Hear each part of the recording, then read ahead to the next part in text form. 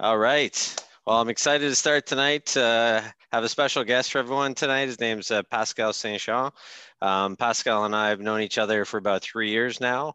We met when Pascal started to talk to me about TEC.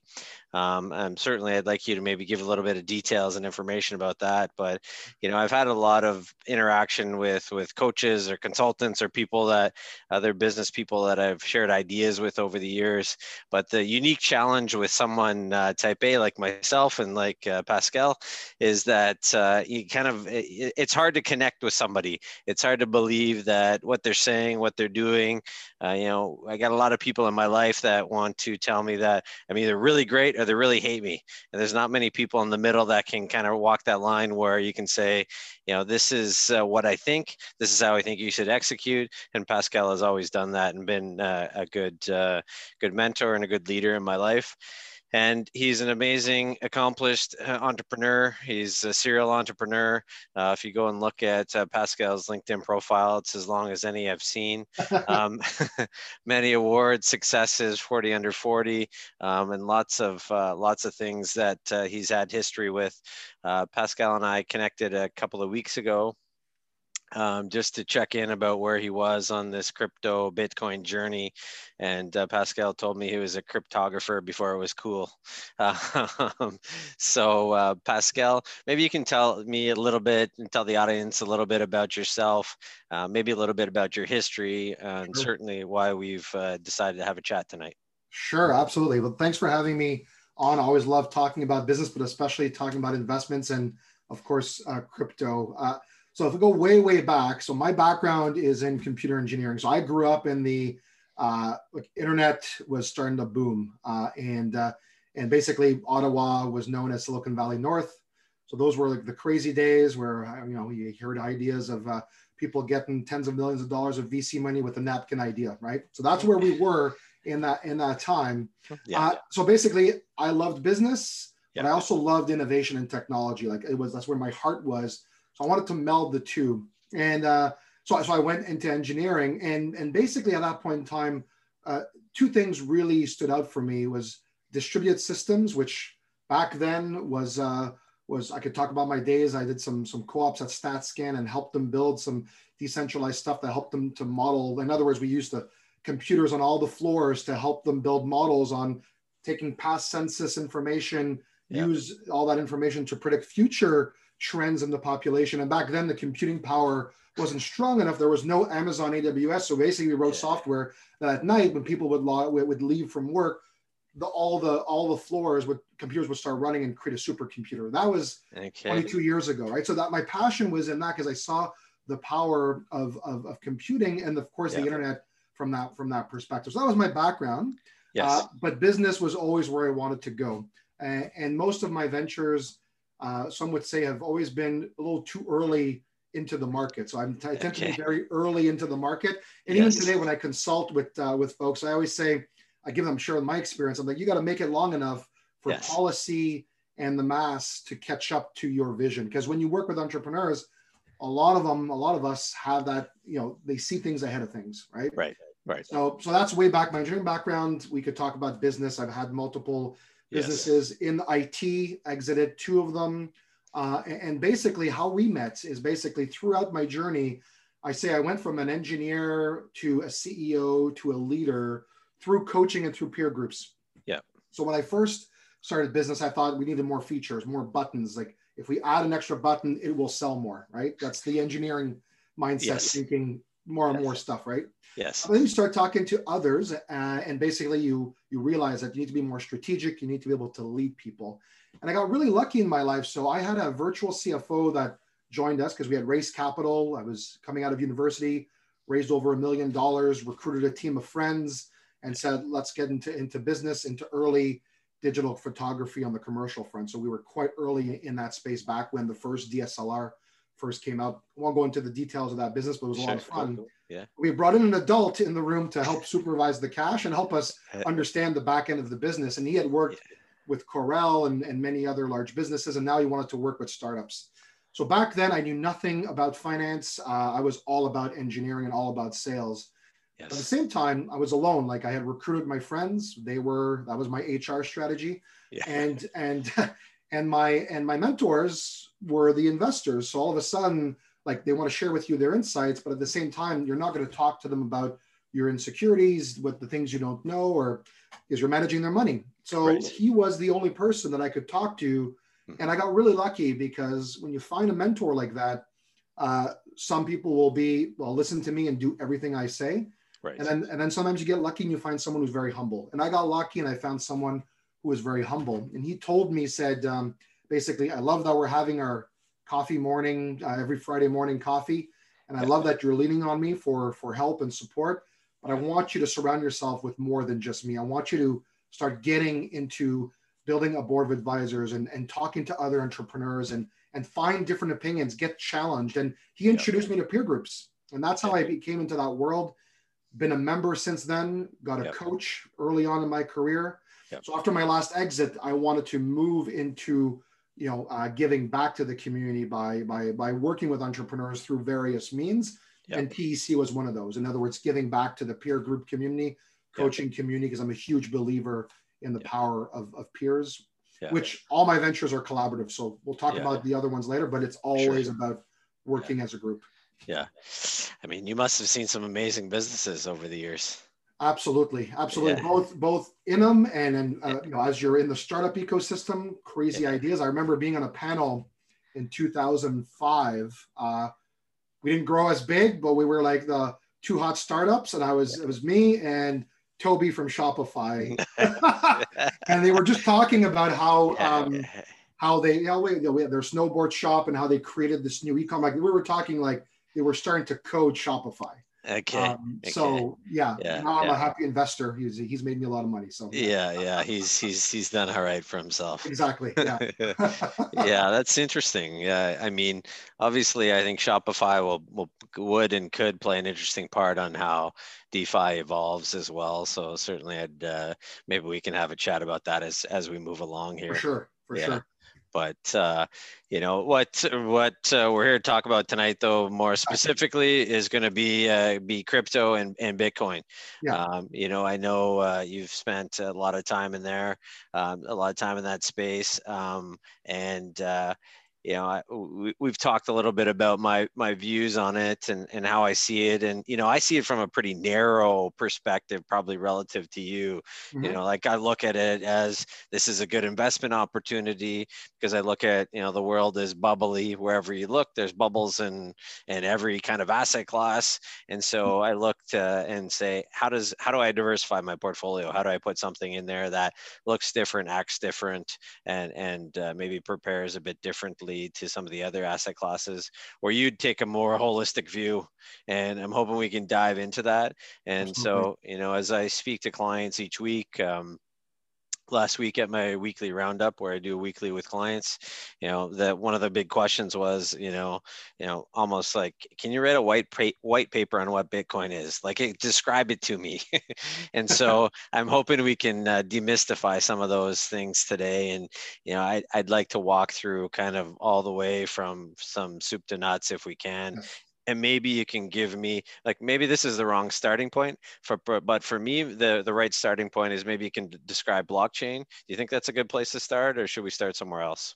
Well, I think there's a lot of place to start, but I wanted to, before we pick a starting point on Bitcoin, I want to say that I came to it the same way you did. So it's not my engineering roots; it's actually my macro investing roots. So Okay. So to take a step back, why I actually came into investing is after my first exit and trying to you start managing your own funds and Sure. and I really technical analysis and fundamental analysis, but really macro, right? As an entrepreneur, able to see trends follow was really a passion of mine. The top down approach to investing. So I was aware of Bitcoin.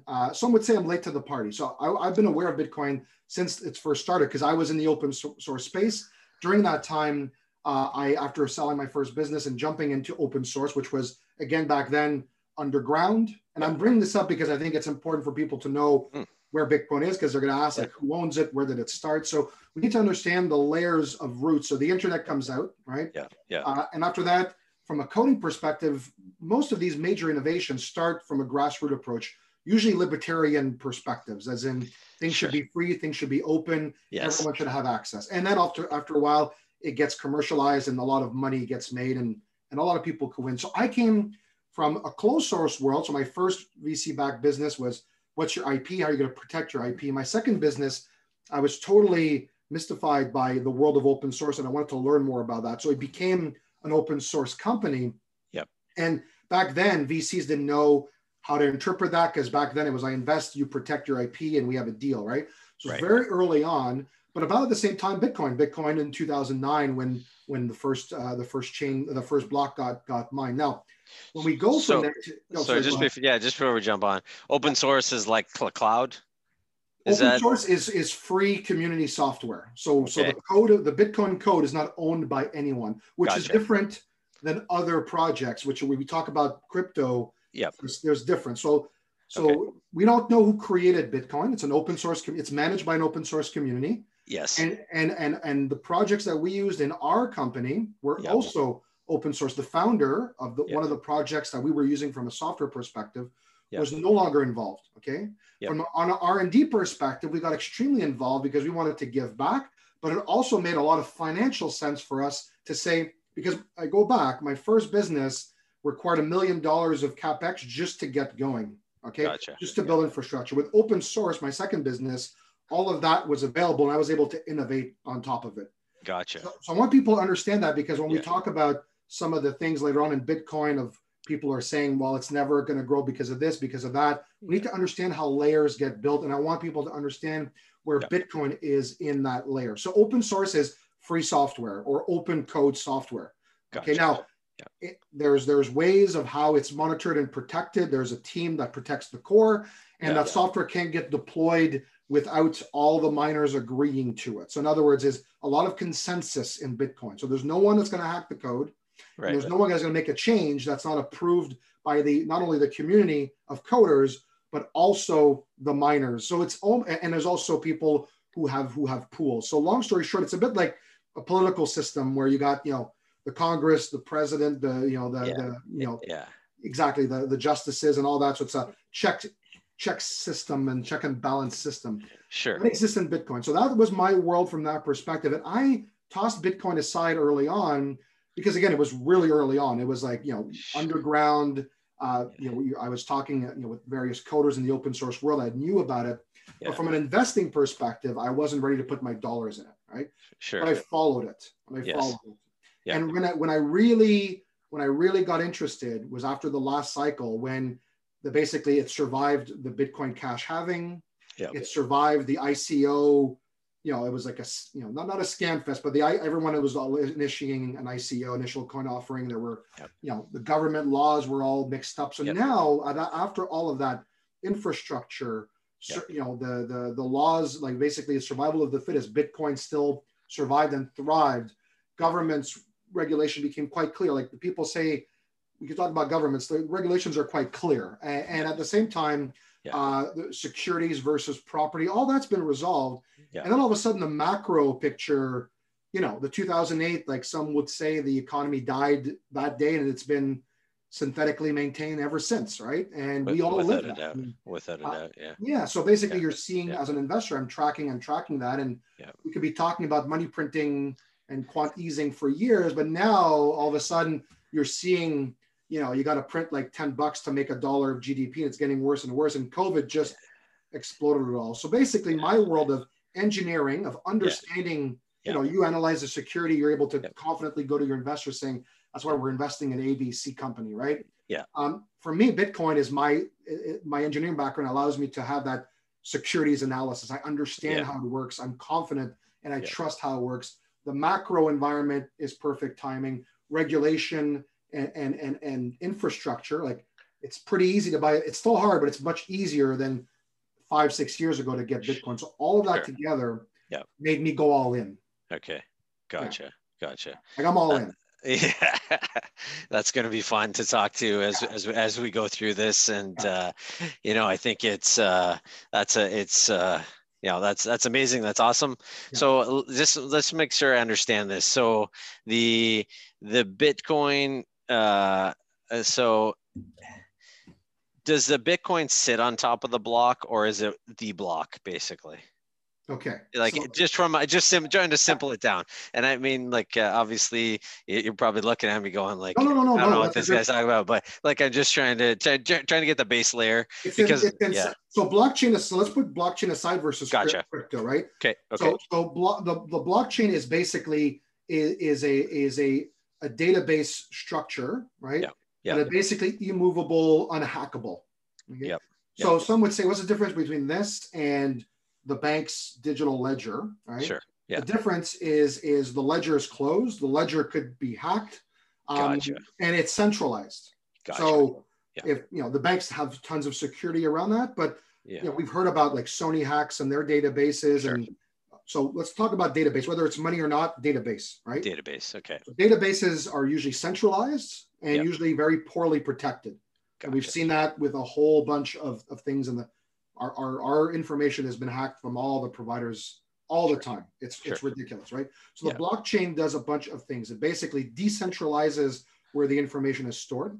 Yeah. So the blockchain, the blockchain database is copied amongst all the different nodes, creating a decentralized, no single point of attack, right? Yes. Exactly. The cryptography around it protects it from being hacked from that perspective. So it's half database, half cryptography. So it's the highest level cryptography right now. Even a supercomputer, there's no supercomputer on Earth that could crack it right now. So it's the highest level of security possible. Yes. Decentralized, no central point of attack. Yeah. That's the database. Okay. Got it. How the database operates, whether it's the amount of blocks and those kind of things, how many are mined, the coin sits inside of that. Right? Gotcha. So the 21 million coins available, that's in code. That's in the open source code that was set as a variable when it got launched. Okay. So that's the code dictates the laws of physics of this specific cryptocurrency, right? Blockchain is the database, how it's stored. Okay. And then basically after that, the mining ecosystem is basically the network that makes it all possible. Okay. Got it. All right, so let's put that blockchain aside. That helps me understand. It's kind of inside of it, which is why. So if we take a step back, right? Why people are saying blockchain is a big technology. I want people to understand. Yeah. Let's take for example real estate, right? Yeah. And people would say, why would we put real estate on the blockchain? So, or even cars or things of that nature. Yeah. I think it's your VIN number as your car was kind of instilled to try to keep track of has it been in an accident and all those kind of things, right? It's still centralized, right? Yeah. But it was initiated to try to keep a history of the vehicle. From a housing perspective, it's kind of hard. You buy a new house, or let's say an old house, you go to your lawyer, they do a check on it. Like, is it all true? Is there a lien against it? Like all that information centralized, you don't know how to get it. We have no access to that. Yes. And even then, is it actually accurate? So imagine having all from the time a house was built, right? Yeah. The provider, the contractor, to the time it was sold, to this, to that. Imagine putting that on the blockchain where it's all secured proof of work. In other words, unhackable, decentralized, fully auditable. Yeah. Imagine what it could do to different industries from that perspective. So it's amazing. That's a database. Yeah. So that could completely change the landscape of many industries and businesses. Obviously, that crushes lawyers and banks and like all these other places that real estate agents and everyone that makes their living from it. Yeah, right. I own the information, right? Yeah. So that's interesting. That's something that to decide, but that's very interesting, and something that my brain will noodle on as we go on, and maybe we can chat about that as we go.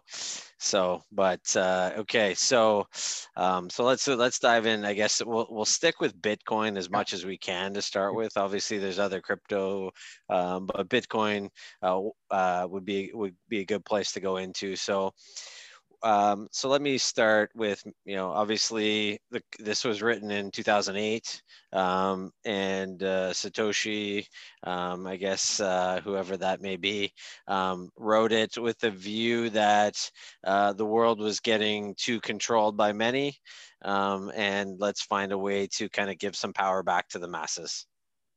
That's correct. And have you read the Satoshi's white paper? Sure. I wouldn't interpret it the same way as you, but yeah. No, but it's a great place for anyone to start to get educated, to understand his vision, right? Yeah. And I think if you realize, so the difference between Bitcoin and other chain and other cryptos, they all serve a different purpose. Yeah. Bitcoin is trying to replace sound money, right? Yep. And we could Yep. talk about what that all means, but all the laws of sound money are baked into the Bitcoin code. Yeah. Okay. Totally different than Ethereum or others. That's its mission in life, is to become sound money, versus Ethereum is something totally different.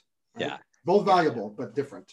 Yeah, I might ask you about Ethereum if we got time for that, Sure. but let's so this sound money. So what's your definition of sound money?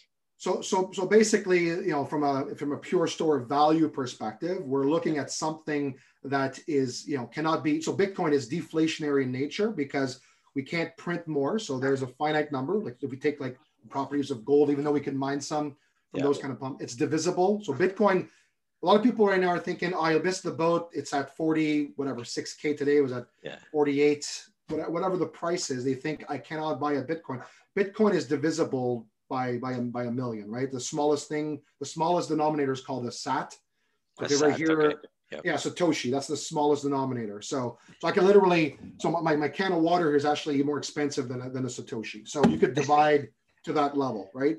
So when you hear people saying we're stacking sats, it means we're just adding Satoshis to our balance sheet, because Bitcoins are becoming hard to stack for the average individual. So it's divisible. You could buy $5 of Bitcoin if you wanted. You don't need $48,000 in one swoop to buy it. So it's divisible. Okay. Yep. It's fungible, so it could be replaced in value right from that perspective right now. And like I said, it's deflationary in nature, so it's got a hard cap, even harder than gold. Like you cannot reinvent that number, 21 million. Yeah. And the way it was created, so it's part cryptography, which is the security of it, part code, the open source code of, if we were to code sound money in code, what would it look like? That's the open source code. And then we have to play human dynamics. So how do we play human dynamics of trust, a bit of greed, right? A bit of all of those things to try to create value from it, right? And that's where the halving comes in. And we could talk about that as well. So those three mechanisms together, secure the blockchain or secure the Bitcoin. The laws, the physical laws of Bitcoin are in code. And then the halving process is basically the human psychology, the human process of it. Interesting. Okay, so we launch, Bitcoin exists, it's born, and then so a few people start to pay attention to it, and mining starts. Okay, yes, so that's how we start. That's so Satoshi had to mine the first block. So basically, there's no some coins start with pre-mined, but the whole process of starting a new blockchain is it has to be mined. There's no starting point. We just start mining. So he was the first miner. So he mines coin. Now we're started. So tell me what mining is. Like, explain it to me. Like, obviously I understand what traditional mining is, but what's mining within the world of the internet? And the reason they call it mining is because we're actually mining for new coins. We're also mining transactions. We'll talk about what happens when there's no more Bitcoin to be mined. The transactions overweigh that. So there's actually total Bitcoins to be mined to keep the network safe in payment, right? So it's called mining because we're trying to replicate gold mining from that perspective. We're mining for new stuff, right? Yes. So essentially there's two mining systems, proof of work and proof of stake. So Ethereum recently moved to proof of stake, and we can talk about what that means, proof of work. Let's put it this way. So basically there's a finite amount of blocks to be created. That's in the code, okay? Yes. And basically to create a decentralized network, right? So Facebook, Google, and Microsoft, they all pay for their own servers. Amazon, they pay for their own servers. It's centralized. They own it. So how do we create a decentralized system that have costs, hydro costs, computing costs, and all that stuff? How do we incentivize people to want to build the network? And by the way, today Bitcoin is the biggest, most powerful network in the world. So that's how powerful. So we need to. So how do you incentivize? There needs to be compensation, right? Sure. And we're not. There's no like pay by Visa Bitcoin. It's not like pay a Visa, mine a Bitcoin here. This is literally incentivization. So Bitcoin itself is being incentivized. So the miner basically mines gold, finds gold, could choose to keep gold on their balance sheet or sell the gold. Same thing with this mining. So proof of work, all you need to understand is that it's having to solve a very complicated algorithm, right, to prove that the block has been analyzed, and basically everyone's competing to solve this math to prove that this new chain, or this new block in the chain, has been created, and whoever wins that race gets the reward. Okay, and that reward is Bitcoin, so they get paid in Bitcoin, and that's a fixed amount. So basically, you can say, with the amount of mining that's happening, why is there not more Bitcoin being mined? Because that's in the code. So the more mining comes on, the harder the math equation gets to solve. The less miners, the easier it is, which creates a very specific amount of coins mined per block. And every 4 years, half of that gets cut. So there's even less Bitcoin to be had. So, value goes up. Yes. In simple terms, does that help you? Like, it's no, sure. No, that's awesome. So we're running these algorithms, and I guess the nuance within that algorithm, these are people, or this is who's adjusting these algorithms? Is it individual? The code, and all baked in. So if you're a miner and you're running an algorithm, like it's adjusting, it's a constant adjusting algorithm to try to keep looking, and the computer's doing all of that, some of that. Like, what's the difference between the miners? Like, why I'm just trying to understand, like, why would you use one miner over another, for example? You mean as an individual trying to get into mining? Yeah, sure. Yeah. It's all about hash rate, which is computing power. Got it. It's as simple as that. So the beauty about Bitcoin economics is that because the more people chase for the same dollar, it increases network power, network security automatically, right? And because basically your fixed cost is your hydro, your variable, and everything else, and the amount of supercomputing power you want to give on the network to try to compete, that's up to you to decide, right? So naturally, Bitcoin, right, miners are chasing the cleanest, cheapest source of energy possible, and the actual bandwidth needed to mine is very little. So there are literally, you could go buy a hydro dam and have satellite link, and you're good to go. And by the way, I have a friend today who just signed up for Elon Musk Starlink. It's available in Canada, by the way. No way. No. Oh yeah, it's there. So high speed, near field satellite, and it's all here. So we can now put a supercomputer, a Bitcoin miner, whether it's a home one or a mega one that we're about to invest in. Okay. You can put that anywhere as long as there's power. So hydropower, cheap power, and then a satellite link, and you're in business. Okay. Amazing. Business. So why one over the other? It doesn't really matter. It's all about what people are looking now when they're trying to compete with when they buy miners is power, efficiency, durability. Right. So the mining economics. Right. So if I'm going it's like putting a turbo in a car that can't support turbo. It's like you'll hit turbo a few times, will blow the engine. Right. So basically, when I say performance, it's how many hash rates per second can it sustain? So it's CPU power. So when you're editing, for example, this video on your computer, you're probably hearing the computer a little louder. It probably gets a little warmer. Okay. I don't know if you edit it yourself or you send it off. Try editing a video on your computer and just listen and touch it. Imagine doing that all day long. Okay? That thing gets hot. That thing sucks juice, and your off-the-shelf computer can't sustain that. So mining computers are built like F1 cars, right? Massive power, efficient, durable. So who builds most of these computers? So who would be the leader in that space? Any ideas? Yeah. So the ASICs. So basically, the architecture is usually the ASIC architecture, and then there's the Antminer, and there's a few others. There's about 3 or 4 companies, and then there's also NVIDIA, which basically a lot of people were taking their GPU card. So they just changed the code now, which from an investor perspective, they want to make sure that they have 2 products. So NVIDIA just announced in their last earnings call that their off-the-shelf graphics card is going to be the code will detect if you're trying to mine and will not give it its full performance. Interesting. So that you could then buy their mining equipment. So they're going to be going into the mining equipment. And then if you're buying off the shelf, like GPUs at your local computer store, it's gotta have a regulator on it. Okay. Interesting. So NVIDIA is a huge player in that. Yeah. Yeah. Yeah. Okay. So now we got, so we found out, we got started. Now it starts to get mined. These miners are existing, and then we get nothing happening for so many years. What's going on over that time frame? What's happening for those many years? So actually, a lot of things are happening, right? It's basically the underground cryptography world, open source world, basically people believing in the blockchain.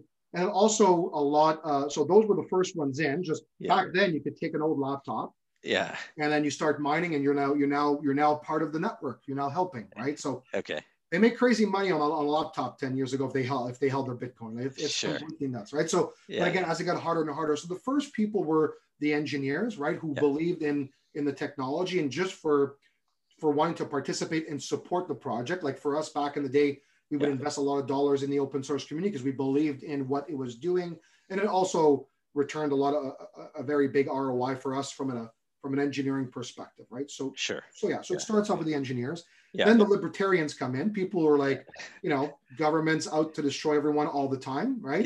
Then they jump in because they see this as like the next money. Now, they were well ahead of their time, right? But back then it was like, where is this going to go? So they jump in, right? And all of a sudden, as they start jumping in, and there's a fair amount of community around that. All of a sudden, that starts jacking up the price because it's more than just miners. There's actually now some transacting going on with that. Right? Yeah. So we had, like mining was, you could get Bitcoin for pennies at a time, right? When we first started. And then I guess the kind of the most famous transaction was the pizza purchase, I guess. So that pizza purchase, I can't remember how many thousands of Bitcoins it was, but it was a lot, which is probably worth close to $1 billion today. So that was kind of the first where it started to, where I think where people started to pay attention and said, maybe this could be a currency. Is that right? Yeah. So that people back then will say yes, like I was the visionary, right? There's a lot of theories. My theory is probably like, look, there's this cool thing. It's going to cost me a couple bucks. I get to play with internet money. Maybe throw a laptop at it and start mining. Like it's at that level. I don't think everyone were those level visionaries. There were a few though, so there were a few entrepreneurs in that space. So a great book to read would be Bitcoin Billionaires, right? So it's the story of the Winklevoss twins, and not just them, but also a lot of key people in the community. Because back then, we're talking a community of less than 100 people turned Bitcoin to what it was today. Just saw the vision and invested in the infrastructure to make it happen. Sure. Right, so maybe give a quick comment on the Winklevoss twins, and maybe not everyone knows who they are, but certainly they're pretty famous. Yeah, they were. So for those of you who knew the history of Facebook, back then when it was developed in Harvard, they had the idea for a social network. They hired Zuckerberg, and then there was debate, and then Zuckerberg launched Facebook, so they had paid him. So there was this big debate: did they found it? Did Zuckerberg steal the code, or did he? Watch the movie, read the book. It's quite entertaining, but they had a big stigma around them, as in like the jocks, right? The guys with money, and Zuckerberg, the underground coder. But this book puts them into light in terms of how brilliant visionary they actually are and how early they were in Bitcoin. And they weren't the first ones. There were a lot of hackers and coders, but they became aware of that. And they saw the future of this, because they believed in social networks, and in their opinion, there is no greater social network than money. So their minds were the network, so they get it, they got it. Interesting. So now they have a big company, which we can talk about. Obviously, Gemini will be something you can tell me about as we drive on. Sure. So there's some visionaries. And we're starting to evolve it. And then I guess probably when would we say? Probably 2017, 2018. It starts to gain, I guess, financial interest. Yeah. So basically, all these cycles revolve around the halving. So let's do that. So Bitcoin is math. When people say, these cycles are predictable with the halving. Now, as market cap grows, of course, not the same performance, of course. But there's basically that happens every 4 years. The amount of new Bitcoin that could be mined gets slashed in half. Mm-hmm. Right? So let's put it this way, okay? Let's say, so now there's people that want to buy Bitcoin throughout all those years. And if you look at 2013, the first halving made the news, but no one really knew. But the halving initiated the spike, and then all of a sudden human dynamics kick in. I heard this thing on the news. I heard from a friend this thing called Bitcoin, so it goes parabolic. Start selling, and we know how markets behave, right? Sure. 2017, the next halving, what had happened then is now all of a sudden blockchain had evolved into a thing, and now all of a sudden infrastructure, and it became cool. So now all this money was going into new blockchain ideas, and also the idea of initial coin offerings. So how can I raise capital directly from individuals, right? Through this mechanism, because it was all in the blockchain, it was all ledgered, open, and transparent. The problem is that a lot of those became scams and actually fake ICOs, right? So Bitcoin's always the leader in that. The halving generates the buzz, and then basically all this other ecosystem gets built around that. But like any boom and bust, tangible, real, powerful infrastructure gets built. In every halving, there's been powerful infrastructure that stayed, just like how all the one line hyper speed internet lines got built in the early 2000s. It was too early. They became the infrastructure for what we have today, right? So we got to look at it that way. So 2017 was probably when most individuals heard of Bitcoin. 2016, 2017, that was the second halving. The first halving did have the same effect, which brought more people, more investors, the Winkovai and all these other individuals. 2017 is when retail, CNBC, others are talking about it, right? ICO, more blockchains, more innovation, more VC money in this space. Right? So now we're at the most recent halving was this past May 2020. So to go back in terms of what halving means is all of a sudden from one day to the next, the amount of Bitcoin that can be mined per block gets sliced in half. So right now we're at 900 a day. We were at 1800 before May. So what happens here, pure economics, you and me want to buy Bitcoin. And we could go out and we go on an exchange, but the exchange are buying from miners. So the miners are selling to exchanges. So I go on the exchange, basically I'm buying from a miner, right? So we're competing for 1800 Bitcoin, right? Now all of a sudden tomorrow we're competing for 900 Bitcoin. So there's not enough Bitcoins for us. We want to have more than 900 now. So we now have to go to the market and bid up the Bitcoin. So within one day, all of a sudden, it triggers a new cycle of value because there's less to be had. You can no longer get them from the miners. You got to get them from the open market. And when you have a lot of people who believe in something, because there's intangible, they believe, I believe, there's value to this because of the network effect, because of the trust, because of its code, of its sound money perspective, and on the macro environment. I don't want to sell my Bitcoin. I'm not in this for a trade, right? For you to actually buy my Bitcoin would have to be a ridiculous number. You'd have to bid it so high for me to even let go of it, right? So all of a sudden the halving kicks off a new cycle. And then basically as the cycle grows, it hits the news, retail comes in, and the cycle continues. So before we go on to the next part, I do want to just ask, like, maybe your thoughts around why institutional missed this. Why institutional was kind of non-existent until really now. So like, where was the big miss? I mean, there were some obviously like Novogratz and some like investors that hit it, but why did they generally miss this? Because it's kind of I'd look at it as a technology. Like this is like venture capital haven. So venture capital has missed it.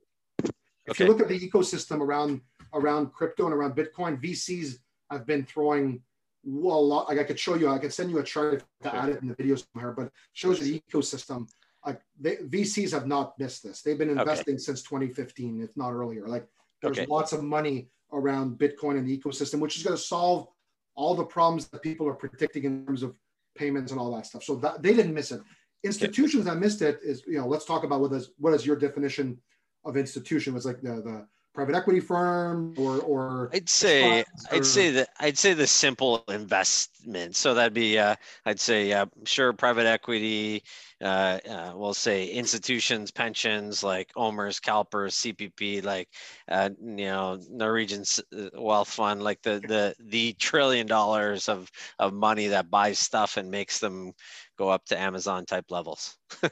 so my take on this is Yeah. that is because Bitcoin is a brand new asset class. Okay. Right?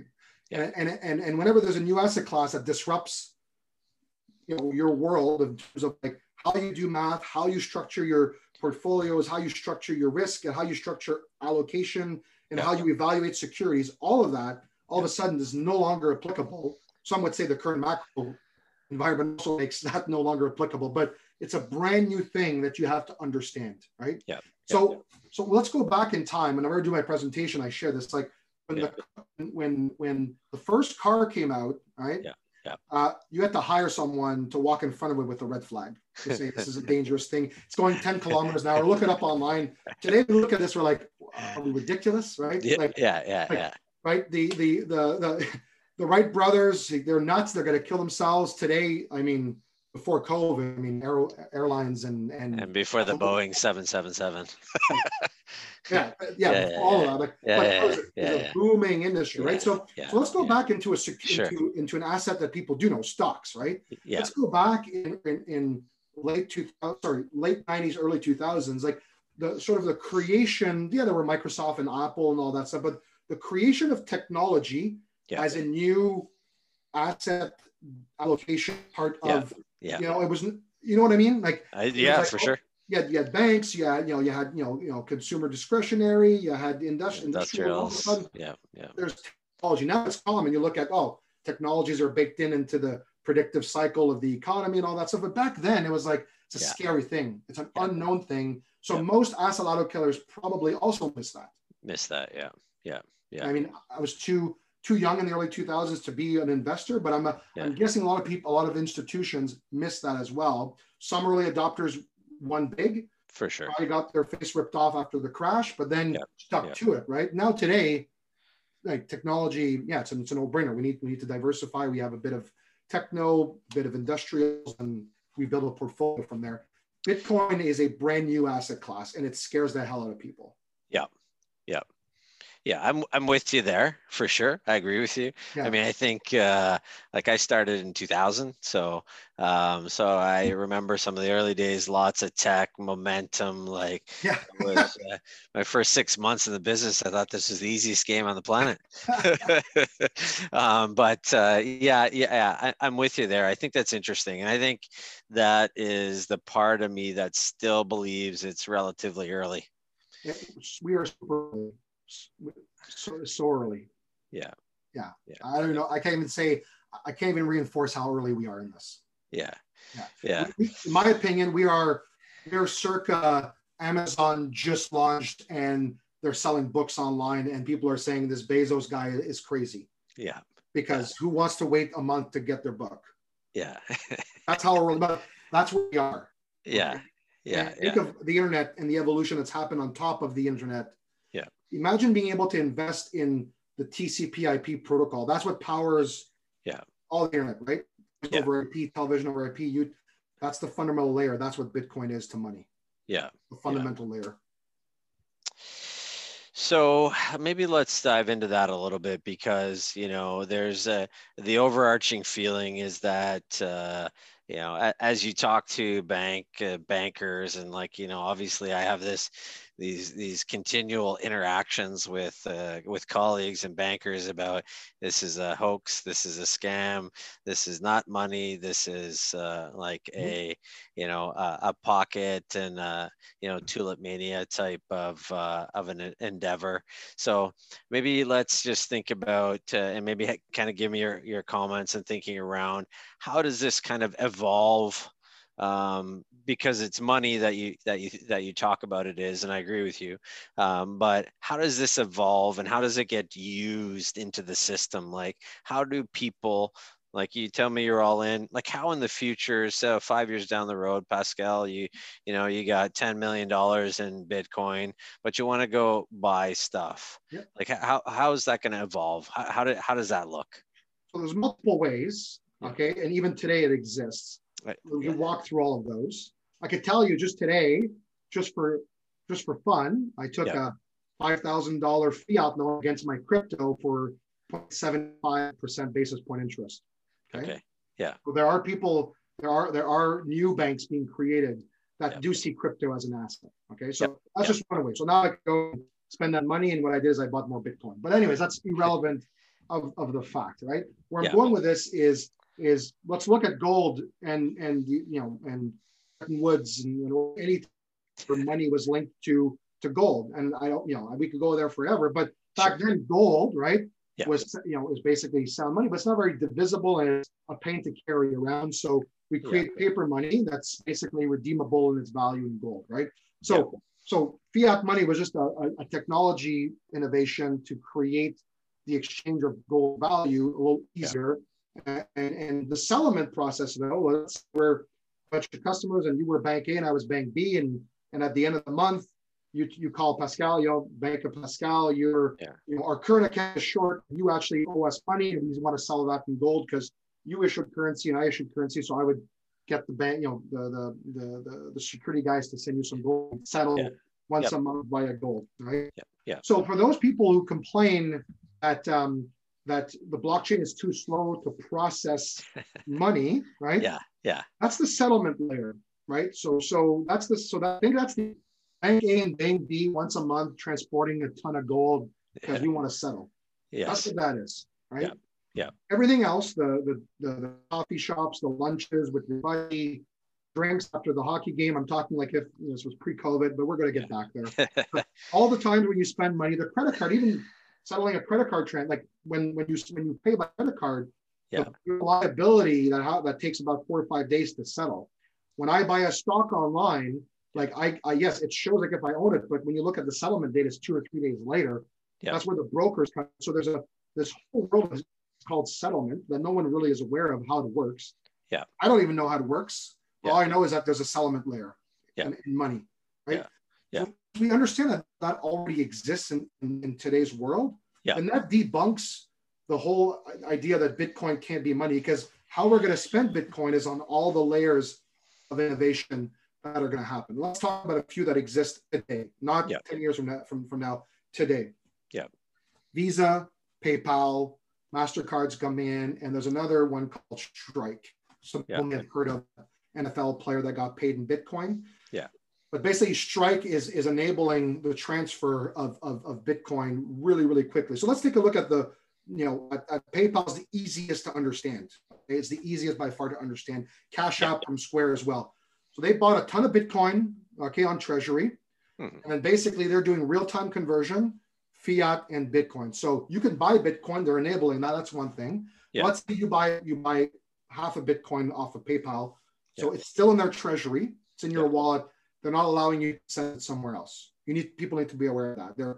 So if you buy from Mogo Finance in Canada or Wealthsimple, it's on their treasury. You actually own it, but to transfer it somewhere else, you got to call their department. It's like calling my gold. No, the gold's staying in the bank. Okay. What that happens now is that just before you go on to that part versus the alternative on like a Coinbase or something, maybe tell people what that's like. So if I were to go buy on an actual exchange, right? It's like going to buy gold back in the day. I physically have the gold, which I can put in my vault, in our case called cold storage. I own the asset. I can lend against the asset. It's outside of the private network. I own it. Okay. So you still own it in PayPal, but it's a little harder to get it out. Okay, a little harder to get it out. But what it does do, right, is, and once it comes to Canada, I will deposit some of my Bitcoin onto PayPal once this feature comes to Canada, because what it enables you to do now is to go into a store that accepts PayPal and there's 300 million merchants that allow that. So you go tap, merchant gets paid in US dollars or whatever fiat he accepts, right? And in your app, you said, I want to pay my Bitcoin. So bring it back in their treasury, pay the merchant, debit your Bitcoin, voila. right? So think about this. Just like when I go to the U.S., I used to travel enough for business that I had a U.S. Credit card, so that I could play forex and time when I wanted the conversion and save on conversion fees. But now I don't travel enough for that. So when I go with my Canadian Visa card into the U.S. and I for a Starbucks, right, and I look at my statement at the end of the month, Visa did the fiat conversion, took its fee off of it, right? And got his US dollars, and I paid Visa back in Canadian. Yeah, exactly. Let's not talk about fees, but anyway, this already happens, right? There's already currency conversion that takes place in the system. So that's where it's going. Now, where it's going in the future is even faster and better through innovations like the Lightning Network. It's just not going to settle on the blockchain. So what's going to happen is these large players will, like Visa that's coming into the game, and PayPal and others, will settle on the blockchain probably maybe once a week or once a day. In other words, just they will sell their current accounts, but we'll never be able to lie to each other because it is all on the blockchain. On the blockchain, we could tell that PayPal has X amount and that Square has X amount. You can't cheat the system. You just won't be settling it on the blockchain every day or every transaction. That's fascinating. I mean, look, I can understand why the bankers are shaking in their boots. Yes. Right? Like this is, this will change whole departments. And I mean, financial institutions might not survive this if they don't adapt. I agree, because there's already crypto banks being established today. The traditional, custody of the money, right? Yielding interest on your deposits, enabling you to borrow. And in this world, like in the crypto world, right, or in Bitcoin world, we're talking a world where this is not the fractional reserve system that we live in today. Right? This is not like I put $10 and then the bank gives out 1,000 and then I take that 1,000 and I deposit somewhere else and I give another $1,000. For us to loan crypto to each other, it's in the blockchain. It has to exist. There's no synthetics here. So before we get to that part, and I think that the whole fractional banking system could be a whole presentation, a whole another hour. So we'll tuck that aside. But yeah, absolutely. So maybe before we drive on to kind of that next section, because I'm definitely interested in that, is maybe just describe that cold storage for people. So you purchase your Bitcoin and then cold storage. What does that mean? So people always go back to, is it crypto dangerous of lose, like, because I remember a story of this one thing where people lost their crypto, right? Yes. So let's go back to Mt. Gox, right? That's been others, right, in the past. But basically, an exchange is essentially I'm trying to give a really good. Well, you know what? It's not a bank, but let's look at in the U.S. the banking system back in the Wild West, right? You had all these banks, local bank, and you'd go there to give your money. And the thing gets robbed, right? It's because it was in that local bank, or maybe the manager takes it and runs at 3 a.m. Whatever. Let's go back 300 years in the banking world.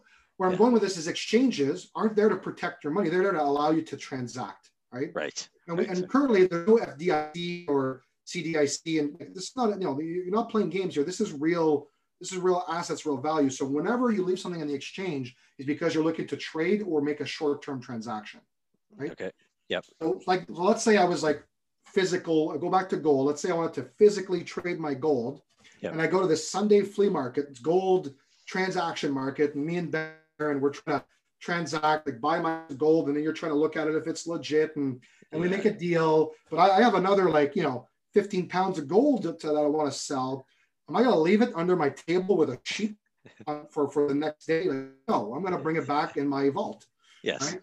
So think of an exchange like your Sunday morning gold. I'm just trying to come up with a fun analogy that people get. No, right? For sure. You wouldn't leave your gold under the table with a tarp over it, right? Yeah. So same thing with crypto. Do not leave your crypto on the exchange unless you want to make a transaction short term. So cold storage, all it means is that you're putting it somewhere where it's not connected to the internet. Okay. Gotcha. Now there are wallets now, that they're making it. They are storing it like Gemini. It's online. You send it to them. They store it in cold storage and it's insured, which is a lot easier than my cold storage. And I'm actually legitimately talking to Gemini right now because Yeah. I have enough value in Bitcoin now that my personal cold storage gets a little nervous. Like I have my own way of protecting it that's Yeah. disconnected. Yeah. You know, so it's all what's out. It's a lot of money, and Yeah. I'm starting to talk to these bigger companies that have institute grade ecosystems to protect the money versus me with my own, you know, at home system. Yeah. Yeah. So who insures Gemini, for example? Who would be So there are insurance companies that are becoming to play in that space. So Aon is one. They've insured a few in Canada as well. So look, they look at that technology and saying that's nearly impossible to hack. Like it's probably the safest thing to insure in the world right now is Bitcoin. If I'm an insurance player right now and I'm looking at, do I insure, you know, waterfront property in Florida for the next 20 years, right? Or California, or do I insure crypto? Yeah, I'm insuring crypto all day long. Yeah, it's in my opinion a much safer bet to not get called on an insurance claim. Yeah, exactly. So just so I understand the structure. So cold storage, technically right now you have it on something. You have it on like a TOG or a tag or something. Goes to Gemini, and cold storage is like an independent server, not part of the network. Nobody can get into it. Is that what you mean? Yeah.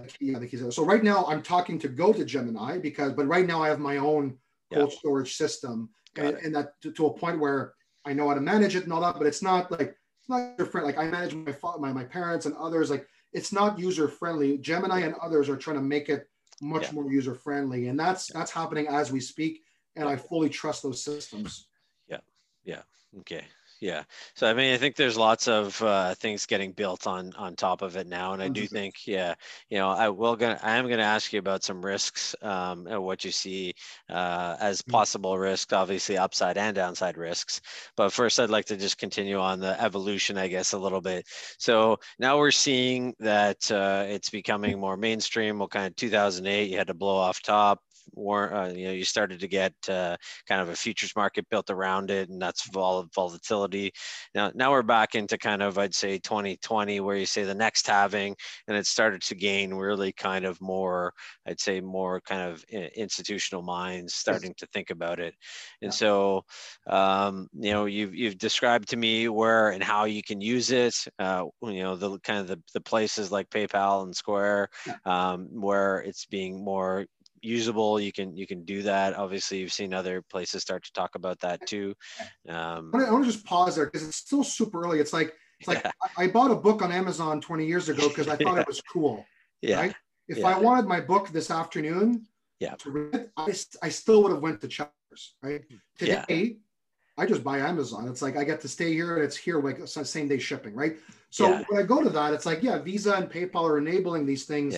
Fast forward 5 years, 10 years from now, we're going to be looking at this conversation as in like, it's so easy to use Bitcoin. Like it's that's where we're going. We're still early. So for people to say it's too hard to use it, first of all, I would say, knock, knock, don't use it. Yes. For the next 15 years. But anyways. Yeah. I mean, look, it's, you know, it's one of those things, right? Too, like asset prices. You know, people are like the investment market, which you know is so transfixed on every single tick, right? So, you know, I think if Bitcoin was like a house, you would easily do that. You would tuck it away for 5 years or 10 years or 15 years, and you wouldn't look at it.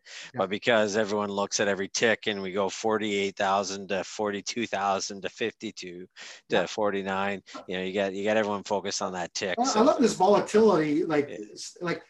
I've been studying charts for the past 15 years, right? I see volatility in every stock I've ever played with. I don't know. I don't know where. To me, this is just more of their final excuse to not even look at it, or to try to scare the public from going into it. But I mean, you know, whether it's, you know, yes, TD Bank has less volatility than Tesla, right? Yeah. But Apple in the early days had way more volatility than it has today. So part of the game. I mean, in March, Apple went down 50%. Yeah. Great time to buy, by the way. Yeah, exactly. It always is. You know, I think it's that big number that really scares people. Like, I Sure. mean, if you think, so, and I know we're getting a bit sidetracked Oh, because that's okay. I want to come back to some things here, but you know, if Bitcoin was a company, Yeah. you know, if this is Amazon, for example, you know, at some point when they approach $5,000 a share, Yeah. they do a reverse split, bring it back Correct. down to $500 a share, Correct. and There's nobody actually a thinks, talk. There's a yeah, talk about that in the Bitcoin community interesting. to start promoting, because one Bitcoin is a denomination. Satoshi's is too small. There's actually a name for every, and I don't know all of them, but there's a name for every level. And some people say we should be promoting a smaller denomination because it exists. Interesting. Right? Interesting. So it's not a stock split because we can't split it, but we Yeah. should be educating and advertising to the market, you know, the denomination that makes the brain look at this a little more in a rational way. Yeah. Because Yeah. if I told you how much a Satoshi is, you'd be like, my God, that's cheap. Yeah, exactly. Exactly. It's all psychological. Yeah. Yeah. Yeah. So I think now one thing I'd like to talk on is a little bit about what some of the corporations are doing, primarily MicroStrategy, and Yeah. maybe kind of walk me through that a little bit, what you know about it. Obviously, you know, we know MicroStrategy and Michael Saylor, and Yeah. so maybe you can talk a little bit about what that meant to Bitcoin and kind of what that means now. Sure. So like he describes, and it makes a lot of sense, is you could have two big strategies, a P&L strategy or a balance sheet strategy. The P&L is how do I plug into the ecosystem? So do I accept Bitcoin? Do I innovate and create value on top of Bitcoin? That's your profit and loss, generating money from that perspective. And a lot of companies had done that before, you know, Square and PayPal and others were plugging in their P&L to try to say, how do we profit from the Bitcoin ecosystem, right? Miners, I would say, are the same. There's a few, there's Hut 8 that's playing the balance sheet as well, but most miners are playing the P&L sheet. Like we're going to mine, we're going to sell, right? What Michael Saylor did is he just, you know, again, he's a rocket scientist, he's an engineer, right? So I trust the billionaires and the engineers. I don't trust the bankers and the economists. So this is a call option on engineers and billionaires. That's my view on Bitcoin. Besides the fact that I understand it, but I'm just one person. You know, I'm banking there. But anyways, he saw what we're all seeing, the macro view, and especially from a balance sheet perspective, he's saying, look, we're pumping out tons of free cash flow. It's sitting there, right? They're not paying a dividend. They were an unknown publicly traded company until this year, right? Creating great cash, like great products. I know a lot of people use our products, so great stuff, right? Yeah. But it's not the sexy Apple or the sexy Tesla. But this guy knows his stuff, and he's a great CEO. He's been a CEO for over 25 years. He values shareholder value and his employees, and he's like looking at the cost of capital and the money printing, saying, if I keep this here in cash, it's going to evaporate, and I don't know where to deploy. Like the stock market, in his opinion, was overvalued. Bonds are paying negative. Like, where do I park the corporation money? Because even if we can't keep up, can we at least diminish the pain? And then Bitcoin was his solution, and in his mind, saying this is the only thing that not only can keep up, but can outpace the cost of capital. Yeah. So he plugged his balance sheet into Bitcoin. What does that mean? It means he bought a whole lot of Bitcoin.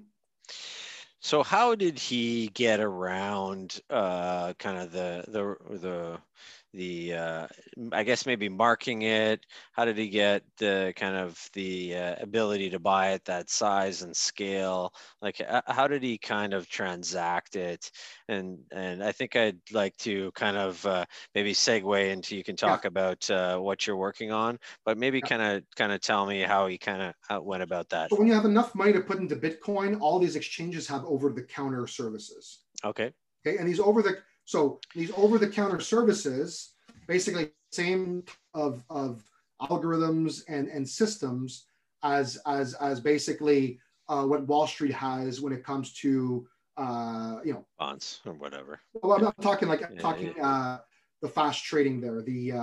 High frequency trading. High frequency trading, yes. Yeah. Same systems, right? So they're able to look at the spreads and look at the order sheets and make bets at a certain time. So when he's deploying $1 billion over several weeks, Yeah. It's not like one market order, path. It's, Yeah. Yeah. Yeah. it's not even a limit order. Yeah. It's basically going to the over-the-counter desk and saying, like, get me into the stock or get me into crypto Bitcoin over the next 2 weeks. Yeah. So you got a trading team and algos, buying and selling at the right time to try not to get the price to chase away from them. So that's how Tesla and everyone else is doing it. So there are means of plugging in without having a huge market order, right? Yeah. Yeah. In terms of how legally, right? So basically, I've done the same at a much smaller level, right? It's from a tax perspective, it's fairly simple. You just need to document your cost basis and have a corporate account with an exchange. So all these exchanges, don't open a personal account and send your corporate money there. You're asking for trouble with the CRA at some point, right? So I have a personal account with an exchange, and I have a corporate account. It's much harder to open a corporate account. They need all the legal stuff, and it's know your client, KYC, fully compliant. All my transactions are there, downloadable. It's all there, right? My accountant signed off on it. It's all there. He knows the cost basis. He could mark it. We're good to go. So if ever I sell it, or if ever someone were to recognize the value of the balance sheet, that's a different story, right? But that's there, right? So he's got his legal team, and if ever you watched his MicroStrategy World Conference, Deloitte was there, and all the guys were there explaining how they legally did it. Yeah. That's awesome. The playbook's published. Yeah, for sure. No, I think it's it's still really misunderstood. Like it really is. And as I had a conversation with president of National Bank Financial discussing crypto and Bitcoin, and kind of from an education perspective, I pointed at MicroStrategy, like these the thing that I think with Michael Saylor is he really embraces that kind of libertarian type thinking, right? Like, let's put it out there, like show the world this is how we do it. Open source and free. Open source, there's two things. He genuinely believes in that, right? But also it serves is purpose of getting more people on board. It's a win-win for everyone. It's a win for those who get educated, and it's a win for him for being early. Yeah, for sure. Yeah. So listen, I could definitely go on for a lot more hours on this discussion. There's so much to know and learn, but I would like to, I think we're approaching an hour here. I would like to start to wrap up here. But what I do want you to talk about is your new venture that you're working on. Yeah, I'll gladly talk about that. And I also want to ask you, is there one question you think that you've been getting that we haven't answered? But we can go to the end, because I want to make sure. What's the one that people are asking that we didn't talk about? The one is, before we get to that, is what's the risk? Sure. What's the downside risk? I mean, we gave a lot of cases for the upside risk, but what's the downside risk? Okay, so I'm happy. So we could talk about this for a long time. There's one video. There's a lot of great people I follow, right? I could explain it again, or I could just say, hey, Ben, add this link. To your description of this somewhere in the video or in YouTube or whatever. These are legit. These are not crypto pumpers. There's people on YouTube with Red Bull and talking about let's go with the investors, the people who have been in the markets for years. These are hedge fund individuals who went to crypto. I will send you information that talks about mining risks, right? Government risks, and how to analyze all of that. And once you analyze all of that, you're like, wow. A lot of stars, complicated stars have to align that are actually go against their own self-interest to do it. So, I'll send that'd be awesome. That'd be awesome. I'll educate your viewers a lot better than a 1 minute answer I could give. Okay, that's good. But fair. to me, it's the upside risk. Exactly. I know you got to hear. My view on the singular risk is the singular downside risk is a central bank event where they come together and ban it. And I know the argument for the other side of that, which we won't get into today, but I think that's a singular risk that could put a big pocket hole in the price temporarily. Anyways. Agreed from that perspective. With that being said, there are a lot of governments that are pro. Let's put it this way: if the Western world decides to go there, you'll see the biggest exodus of capital and talent in the world has ever seen, and I'd be one of them. Yeah, fair enough. I got Fair yeah, enough. I got my Okay. second passport ready to go. So That's good. Yeah, that's good. Listen, I have citizenship in Europe as well. I just haven't got a passport, but maybe it's time to go that route. Okay, so no, so obviously, as you've seen Michael Saylor and a lot of these companies go down this path and think about how they're using their capital. yeah, You know, we got bloated balance sheets. We got every corporation in the world right now with huge amount of cash reserves that are going. If they're earning zero, that's pretty good, but in a lot of cases they're earning less than zero, yes. and it's negative. So we've seen the business start to shift towards that. So I think this is part of, without putting words in your mouth, this is part of your thinking around your next venture. And so Yeah. certainly, let's if you can tell me the name of it, which I think you mentioned was Quasar Bitcoin Fund, but Yeah, please so I'll talk a clarify. bit about it because it all Yeah. came organically, and it goes back to my roots of like wanting to help entrepreneurs. This was all based on my network, right? And a lot of people have been coming to me to get educated around Bitcoin. And the Yeah. major question they get is like, look, I'm not here to convince anyone. That's why we have these talks. This is why Sure. there's tons of great education. But for those who have educated themselves on Bitcoin and are believers in its potential, there's still one underlying fear. I have a lot of friends and entrepreneurial friends, a lot of money saying, look, I've dabbled in it. Like I've put 5, 10 grand and I'm okay with that. I want to put a lot more. I don't know how. And I don't trust myself with, you could show me, because you could spend a Sunday with me and set it all up and show me the Ledger wallet. I still don't trust myself. Right. So how do I go, maybe not all in like me, but how do I go heavier, right? And trust the ecosystem. So if I go back to my roots of collaboration and peer groups and coming together, the concept of Quasar Bitcoin Fund is basically, look, I know from the space and the tools we've analyzed and the people I've talked to, the institutional side of Bitcoin is a completely different game. Like the tools, the insurance, the safety, the mining, the mining power that you get at a much cheaper price. You cannot get that at retail, right? Just ain't gonna happen. That requires a lot of money to play that game. So Quasar Bitcoin Fund is fairly simple, is we are pooling, a bunch of us are pooling our resources together to be able to play the institutional game. Amazing. In a nutshell. And what does that mean?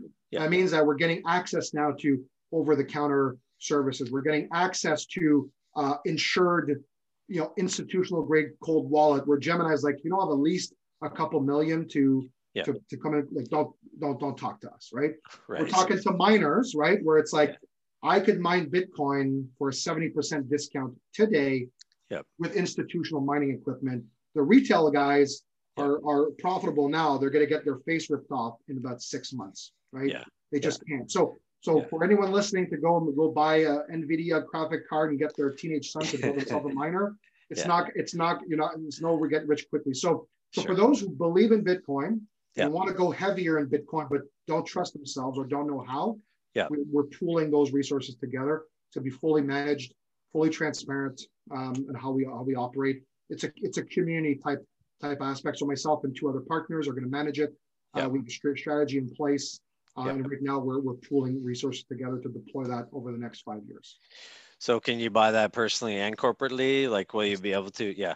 So it's going to be a GPLP structure, pretty straightforward. So our vision, essentially the pitch is, we're going to use the most efficient means possible to convert fiat to Bitcoin at the best price possible. And that requires a lot of things. It's understanding Bitcoin cycles. It's understanding on-chain analysis. So understanding how to read the ledger, which again, I have access to through institutional contacts. So you're seeing, is this retail coming in? Is it retail selling? Is it miners selling? What wallets are going offline? This creates way more predictable floors and when to buy than any chart I've ever built in my life, because you're getting the data, right? So you get all access to all of this, insured everything, because we're playing the institutional game. Awesome. Yeah. That sounds super interesting. I think a lot of people will be interested in that. I think that is probably the thing that have kept people away. I mean, you got a guy like Michael Saylor, like yourself, who can understand everything, can do it themselves. If something breaks, they can fix it. Or a guy like me, or even most of the small business people that they're an expert at what they do, but you ask them to get into the weeds on something like this, and they're not willing to risk their capital. And and this is like from actual clients and friends and engineers themselves. Like, look, I'm busy growing my own business. I don't trust myself, or I don't know how to do it. Yeah. Can you help? Right. And when there's enough of that coming in, it was a no-brainer to try to pool. So it's not a traditional, like we could talk about the QI3 funds and you're just buying into a fund that owns Bitcoin, right? We're trying to convert fiat to Bitcoin in the most efficient means possible to distribute it back to our investors. Awesome. So definitely keep me posted on how that goes and how it goes out, and we'll be willing to put it out to our audience as well. And Excellent. So certainly keep me posted on that.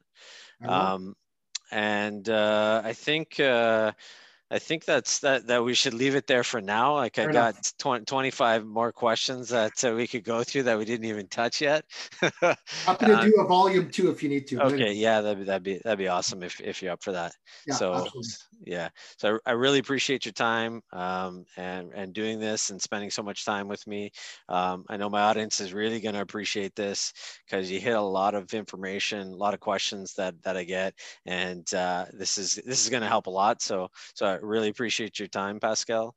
Happy to help, and I'll send you all those additional resources. We're all about educating, the people about this. So fantastic.